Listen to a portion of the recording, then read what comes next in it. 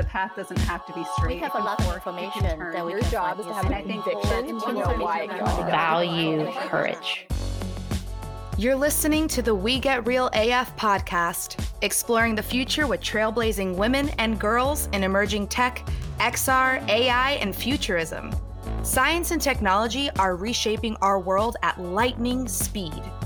Engage in conversations that'll spark your curiosity and challenge what you thought possible. Inventing tomorrow starts now. And here are your hosts, Vanessa Alava and Sue Robinson. Hello, everyone. Thanks for tuning in to We Get Real AF. I'm Vanessa Alava. And I'm Sue Robinson. Please take a moment to subscribe to this show and rate and comment. Sue and I are really excited to share we received our first message from one of our listeners via our website. We want to give a big shout out to Christina Dobrin, who's a tech boss babe herself, working in product management at Magic Leap. Her message reads, I listened to the podcast episode dedicated to Ashley Tuon, and I truly enjoyed the high-quality conversation and all of the positive and constructive thinking. And Christina, thank you so much for your kind words. This is precisely our goal with the show. We want you all to feel equipped with knowledge that sparks curiosity and informs new conversations with your tribes. Absolutely. Yay, Christina. We so appreciate you. And I have to tell you that we have had to be really scrappy starting this show out. And when we interviewed the woman that we'll be speaking with today, that you guys will be hearing today, it was at the beginning of COVID-19 and we were quarantining. So I was in the North Carolina mountains. I couldn't get a signal. So I had to drive around in my car and finally ended up on the side of a mountain interviewing for this episode in my car with a little bluebird sitting on my windowsill. So we really appreciate Christina and all of our great listeners for supporting us as we get this podcast off the ground and bring you all these amazing ladies. Definitely. I actually feel that if I'm remembering correctly, so you may have been driving at one point asking me, can you hear me now? Can you hear me now? Hopefully so. Yes, very scrappy, but doing it. And I would continue to love to hear from all of you out there. So whether that be through social media or sending us a message through our website, we definitely want to engage. So keep them coming. Yes, please. Today's episode is going to give you all the feels. We're diving in and digging deep into the layers of our cognitive thinking as it correlates to empathy, a very common word here on WeGraph. And as per usual, we found an accomplished girl boss, Indy Young, to shed her brilliant light on this very interesting topic. And I am so here for it, Sue. So am I, Vanessa. Indy is amazing. Can't wait for you guys to hear from her. Empathy is something Sue and I reference often in our many conversations with leading women in all realms of emerging technology. Human connection seems to be a common thread that we naturally yearn for and will come to expect from our devices as software and hardware continue to evolve and become more sophisticated. So how do we bridge the gap? It was only fitting for us to invite empathy guru, Indy Young, to be part of this conversation.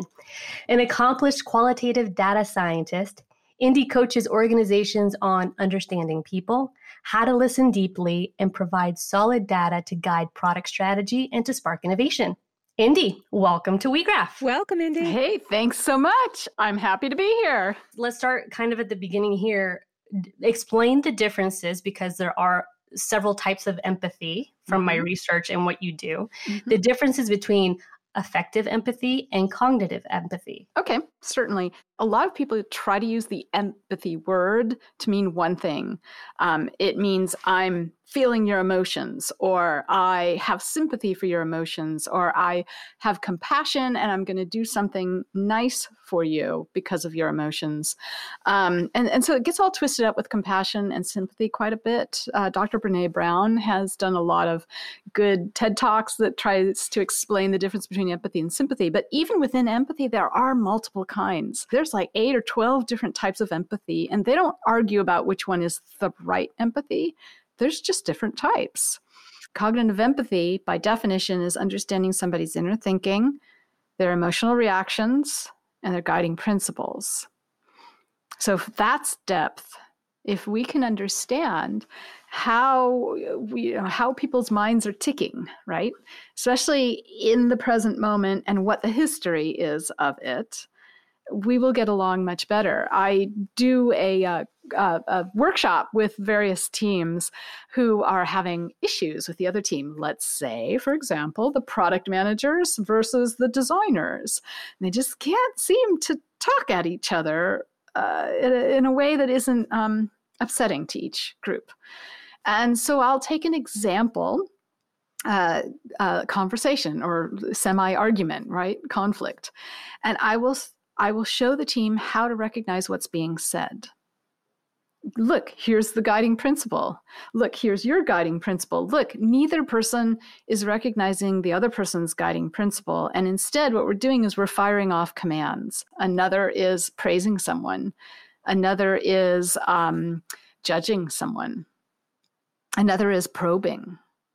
This is all not listening. This is all driving a conversation toward a particular goal, which is I'm going to try to persuade you to do it my way, right?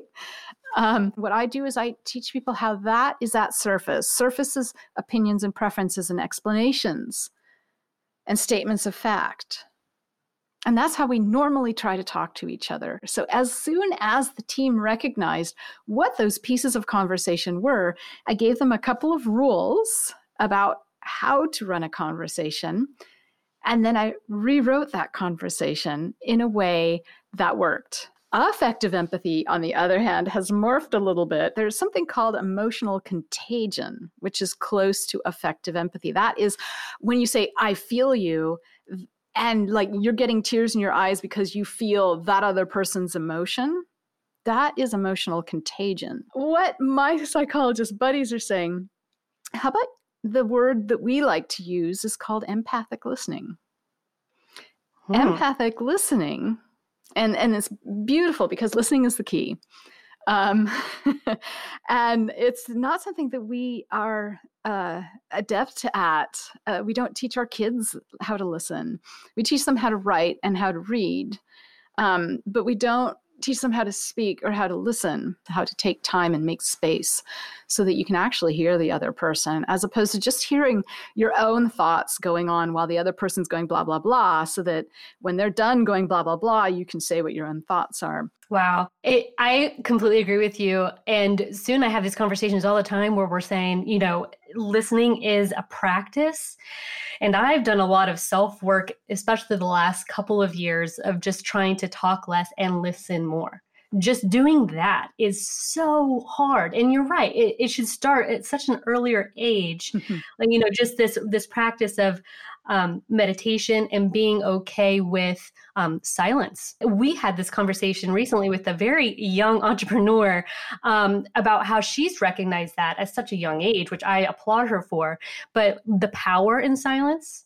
And I think that just is in the realm of becoming a better listener and listening deeply. The definition of empathic listening is 4 steps.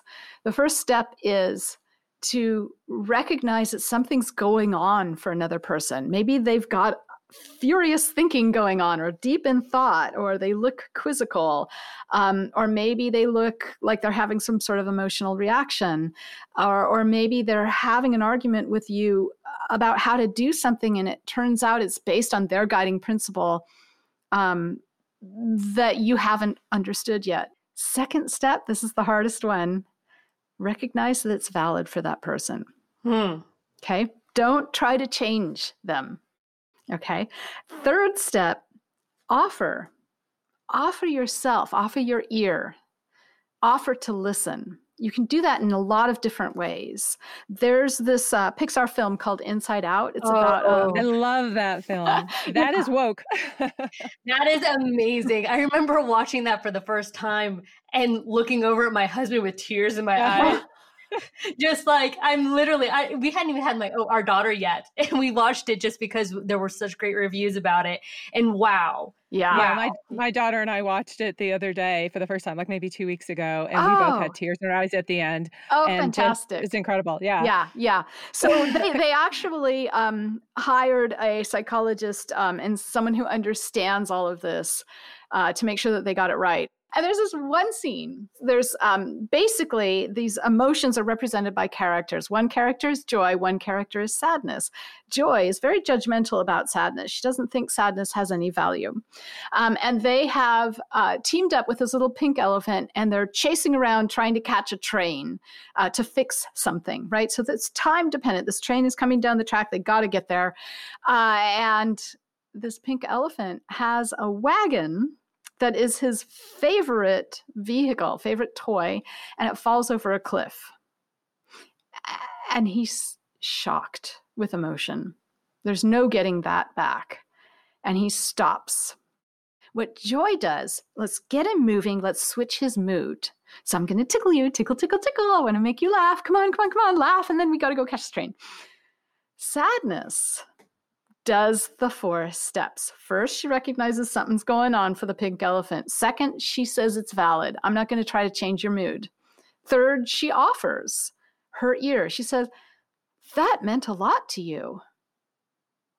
Fourth, he accepts her invitation. He starts talking about the wagon, about the memories. He cries candy tears. And 42 seconds later, he stands up and says, let's go get that train.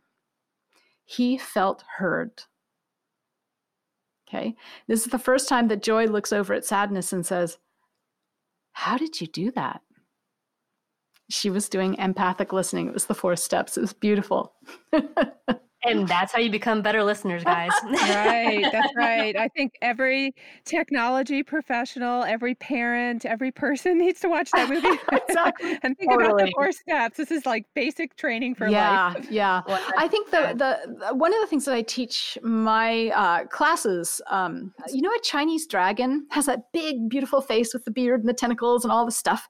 And then this long, sinuous body, and it kind of flies through the air, right? That face is what you're focused on. There's a lot more to the dragon. And what I tell people is, hey, the present is the face of the dragon. The history, all the rest of the experiences that that dragon has had in the past is the rest of its body. And it's attached to the face. Let's switch it up then. Let's say it's a coworker. And the coworker's all like, no, we are not going to do it that way. Instead of getting upset about this face of the dragon right here in the presence, find out where that comes from.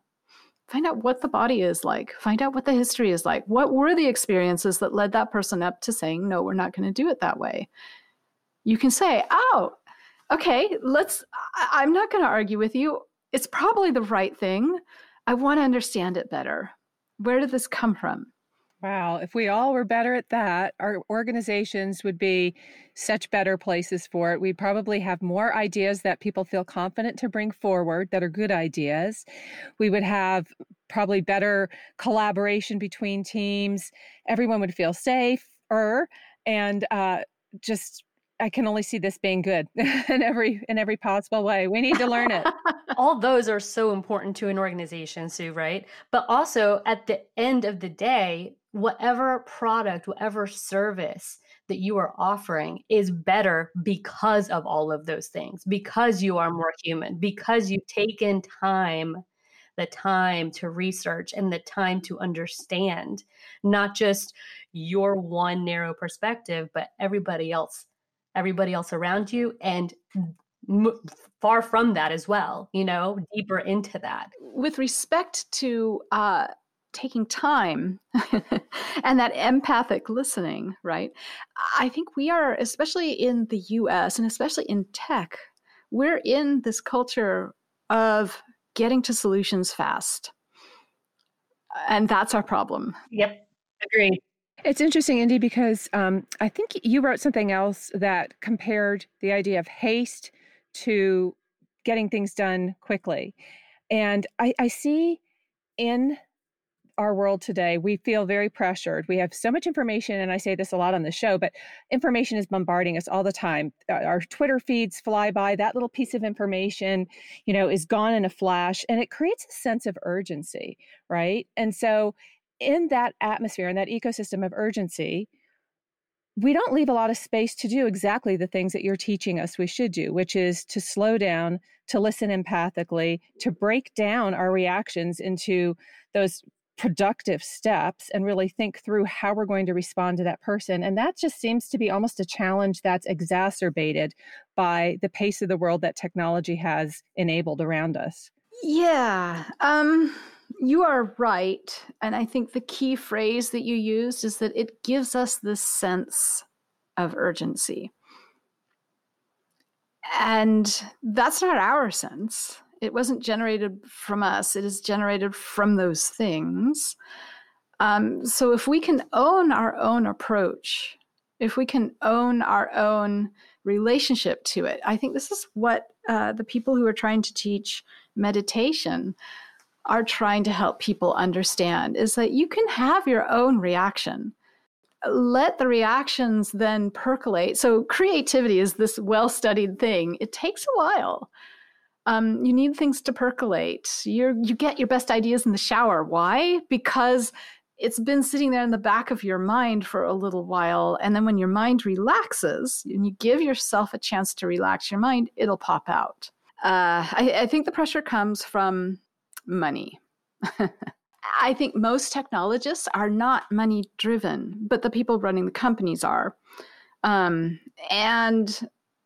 What that speed is to, make the market bigger, get more people looking at our stuff through a glass pane. So I think what the solution is self-awareness and group awareness. So we are unaware of our own biases. We're unaware of the fact that as a team, when we're speedily trying to solve this, and there are some teams who take time, but by and large, I will speak about the teams that don't have the self-awareness and don't have this autonomy and don't have the trust of the people who are trying to push them along. Okay, so I think listening and trust are the key of the solution, and self-awareness is another big part of the key. So the self-awareness is recognizing that you have cognitive bias. All humans have cognitive bias, no matter where we come from, no matter what culture. This is filtered down into our real world now, modern day, where we're seeing certain things like on a Twitter feed or something and making an instantaneous decision, firing off a reply, right? That reply is our unconscious bias or our cognitive bias speaking. Cognitive bias is actually a slightly different thing, and that is our pattern recognition. So we are really good at recognizing patterns, and our brain loves patterns. And so when somebody hands you some quantitative data, we love to see it broken down into chunks, into patterns, but those breakdowns don't mean anything. And in fact, if it does show some sort of correlation, you can only apply that correlation to another large group. You can't apply the correlation to a single individual. Just that's not how statistics work. And yet we get these teams who are being pushed, who don't know about this, just going ahead with their first reaction, going ahead and saying, yeah, look at that. There's this example that I love to talk about, and it's from a time when I was working with a team at an airline, and they were working on the front end of all sorts of different pieces of software, but they were also being fed data, quantitative data in the back end. And there was a set of data about one day for that airline and all the people who checked their bags. And then presumably all the people who didn't check their bags maybe possibly carried it on. And of course, they got that data broken down. It was broken down by gender. It was broken down by age. And I think it was broken down by where they checked the bag in the airport. And so I look at the team and I'm like, okay, you guys, what do you think of this? And they're like, I don't know. The boss is thinking that it's really significant that the women are checking a lot more bags than the men. And the boss is saying that it's probably because the women can't get their makeup through security, or maybe they have a lot of shoes that they have to pack. And of course, thankfully, the team was rolling their eyes at this. And I'm like, okay, so how can we fix this? They're like, well, What if we looked at the data in terms of how long the trip was? We have that information. So if you're taking a longer trip, you're going to pack more and probably check in your bag. And they were going to keep going in that vein. And I'm like, okay, hold your horses there. And then I said, guess what? You are channeling your own approach here. And we are guessing. You're giving data based on a team of what, 6? So let's go find out. So we actually did a study. We went and asked people what went through their minds. The reasons for checking a bag were completely different. So here were the 4 things that we found from that small study. One was, we called this group the My Precious. This is an item that is very precious to me. One of the other examples was, I've got a connection and I want to drag my stuff through this connecting airport with me. There was also the never agains, wheel broke off. The gorillas back there, broke my zipper.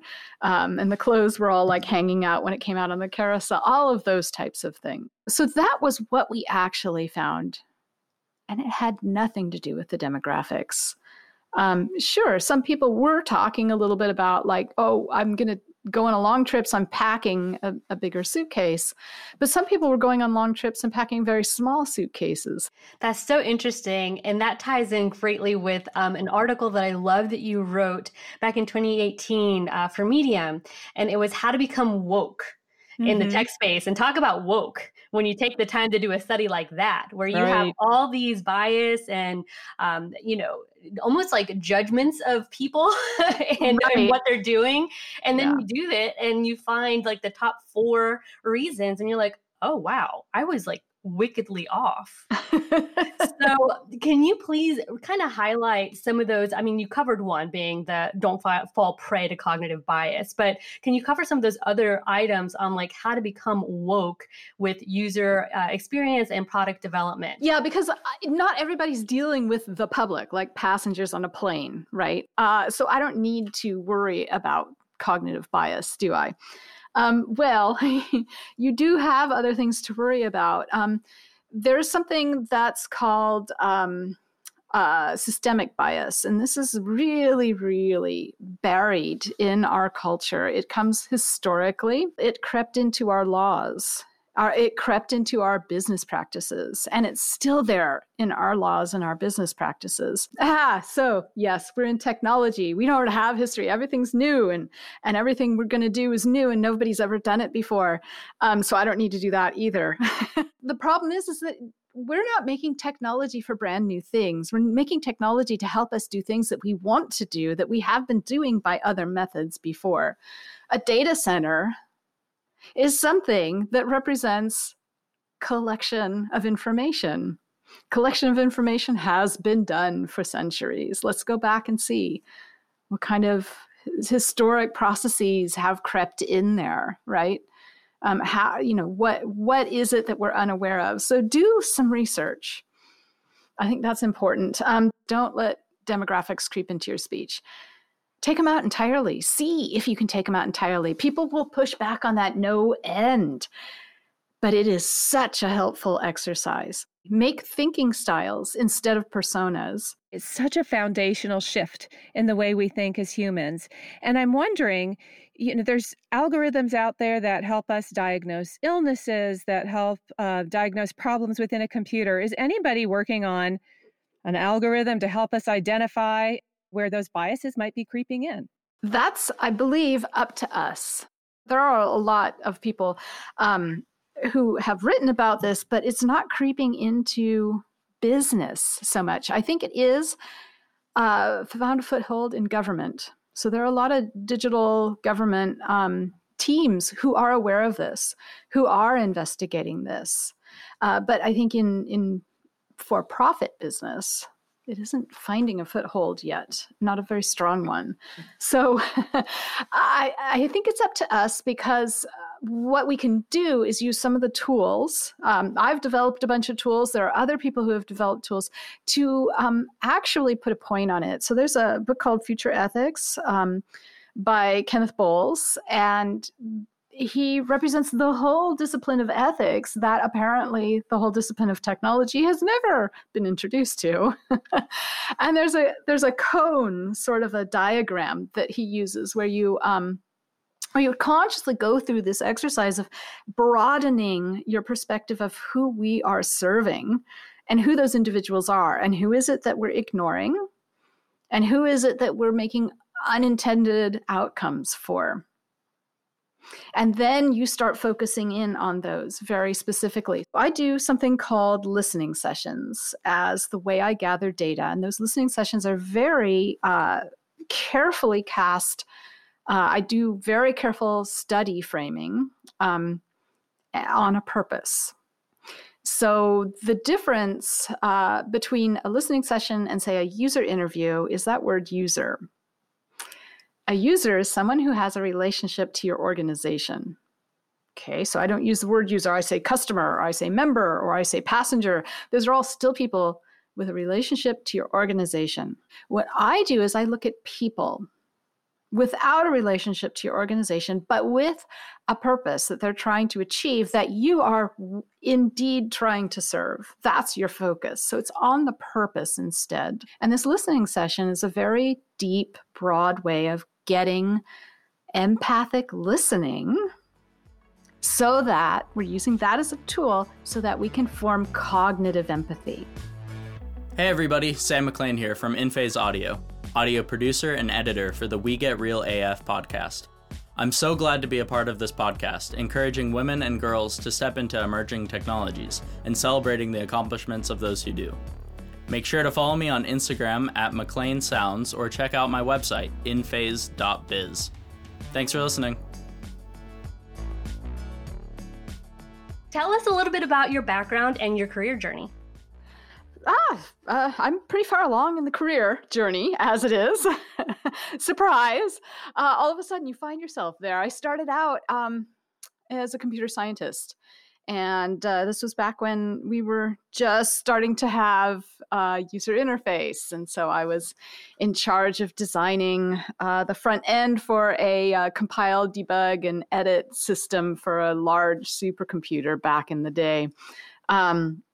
So that was kind of where I came from. What the way that my path ended up going toward empathy and going toward this connection between humans and the machines that we designed to support us is kind of hinged on this one time when I was working with a large team at Visa, the credit card company, and they had tasked us with fixing the call center software. And I developed a state machine out of it because I didn't know any other tools to represent what each of the call center reps was going through and the different scenarios that they faced. And then the rest of the team used that state machine to drive not only like the data design for the database, but the software architecture and the interface. And it just, people would come up to me and say, hey, this really held this thing together.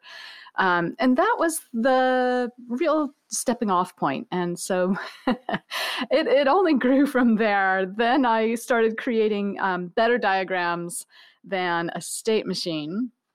And they're a little bit more readable, and you can actually use them in software strategy as well as software design.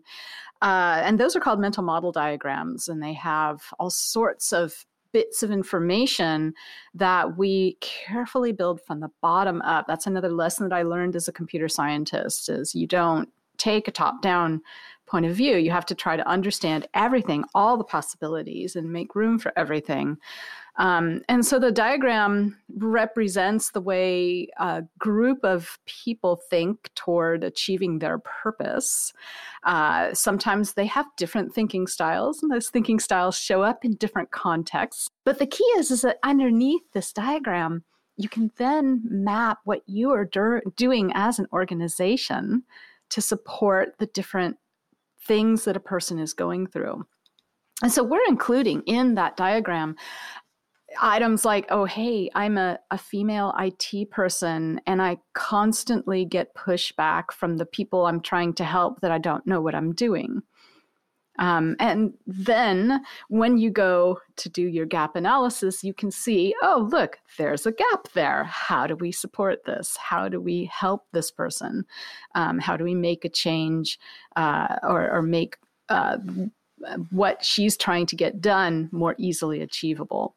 That's such a gift to have your intense data brain, and then also have that capacity to break it down into relatable terms for people, whether it be a model, a diagram, or explaining, going into organizations as you do to really analyze and break things down and bring things to light that people can't naturally see themselves. I think that's such a gift to have both pieces of the puzzle. Mm-hmm. Yeah, it's taken a while. I'm curious, Indy, because you come into these organizations and it's someone who's said, hey, this amazing scientist that researches all of this human-centric, forward thinking, we should bring her in so she can do workshops with us.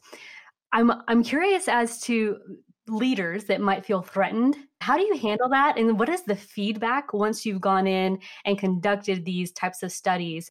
I don't end up touching the leaders that often anymore. In the early days, I did.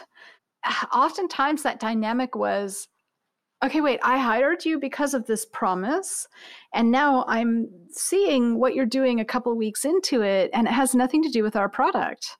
I feel like you're breaking your promise. Right? And the way I had to handle it was to say, we're building something here. One of the things that I do is emphasize that this is not a one and done thing.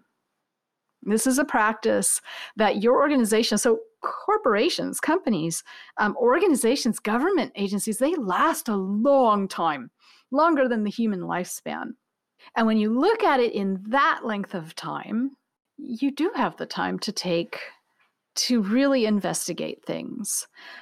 You start to think of, okay, what I'm generating here is knowledge that I am going to pass to the next person who is running this company. All right, this is the kind of knowledge.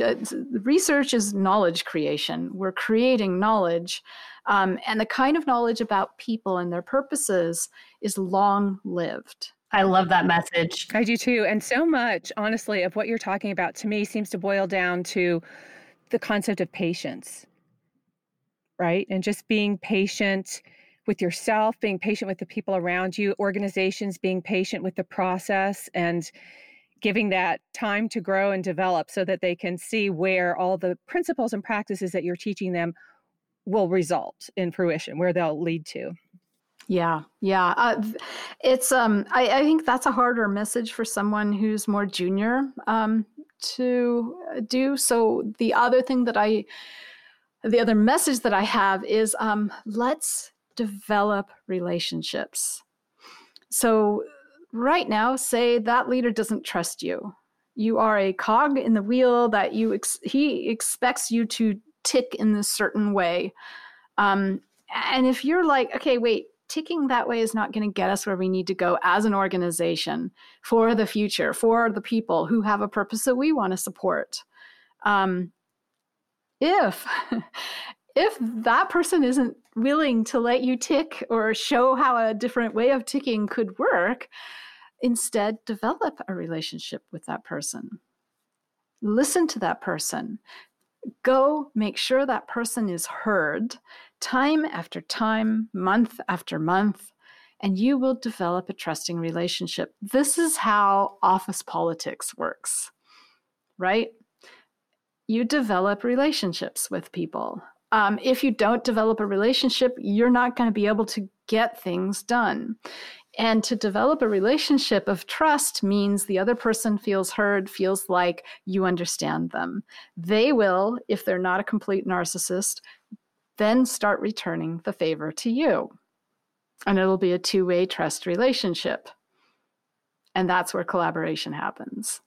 Love that. Well put. So the book that I wrote, Practical Empathy, says for creativity and collaboration, it works for both. It works for the team that you're working with, building these relationships, understanding that maybe you're just throwing commands back at each other instead of understanding what each other's guiding principles are, finding out what that history is, why they're saying no. And then also on the creativity side, understanding people who have a purpose that you as an organization want to serve. Awesome.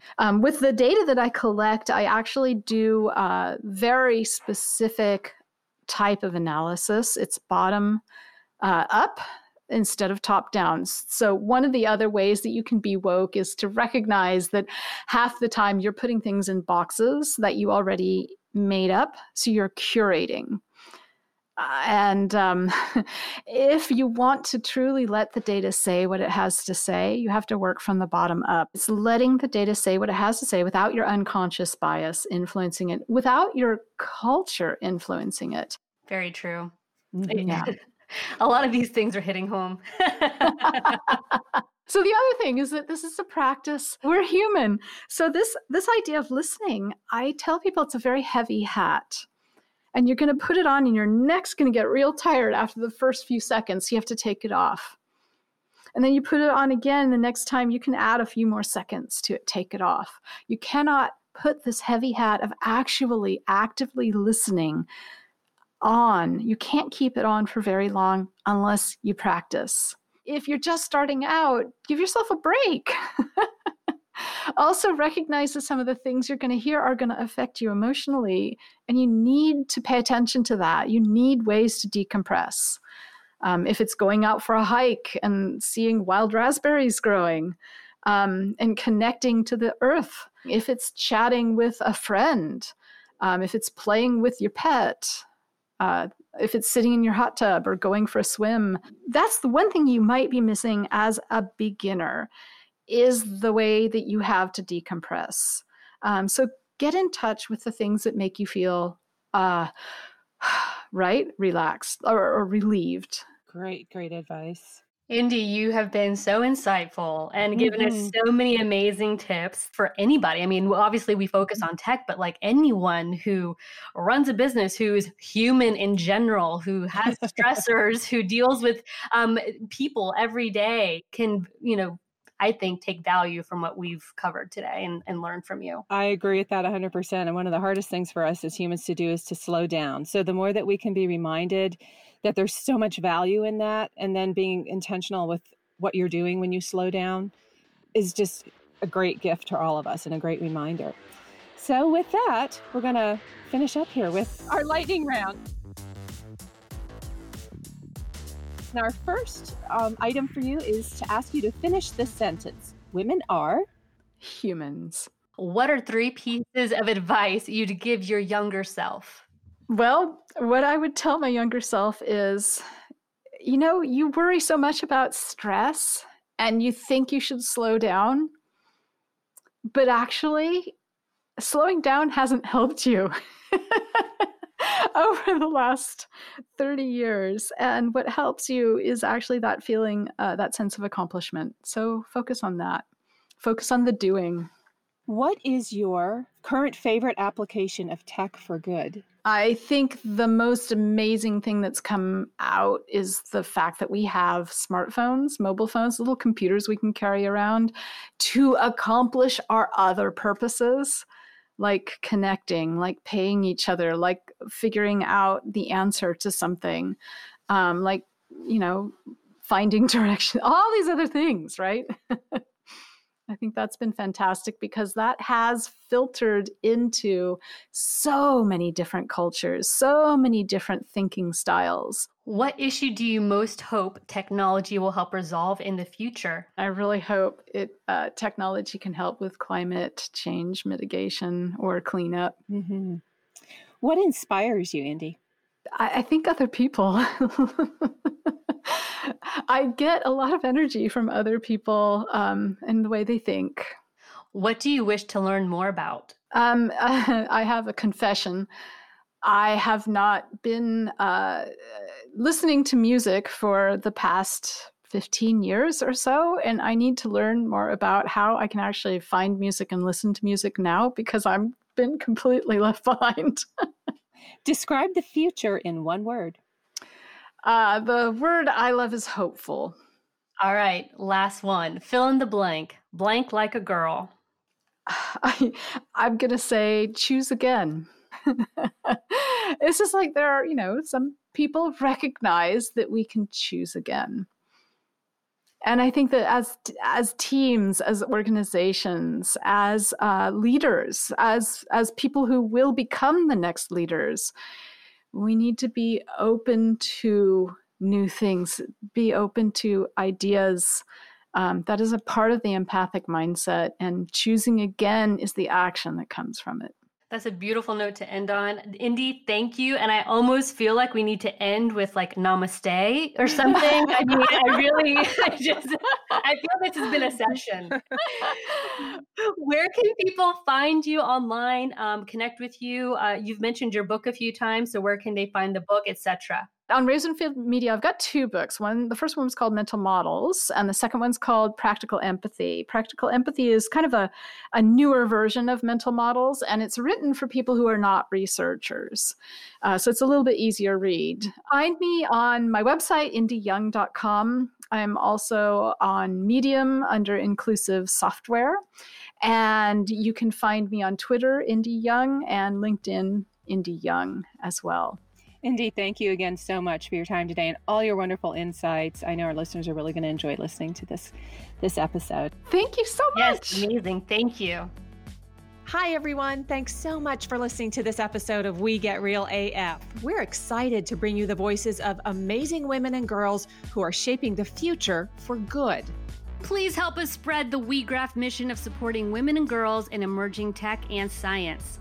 Follow us on Twitter, LinkedIn, Instagram, and Facebook. Our handle is @WeGetRealAF. And visit our website at www.wegetrealaf.com. Don't forget to like, comment, and to subscribe to the podcast.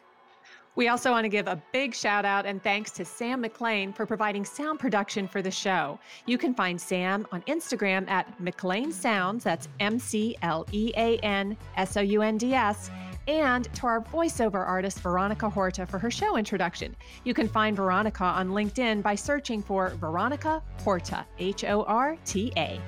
We'll meet you back here next time for another great conversation about high tech with cool women.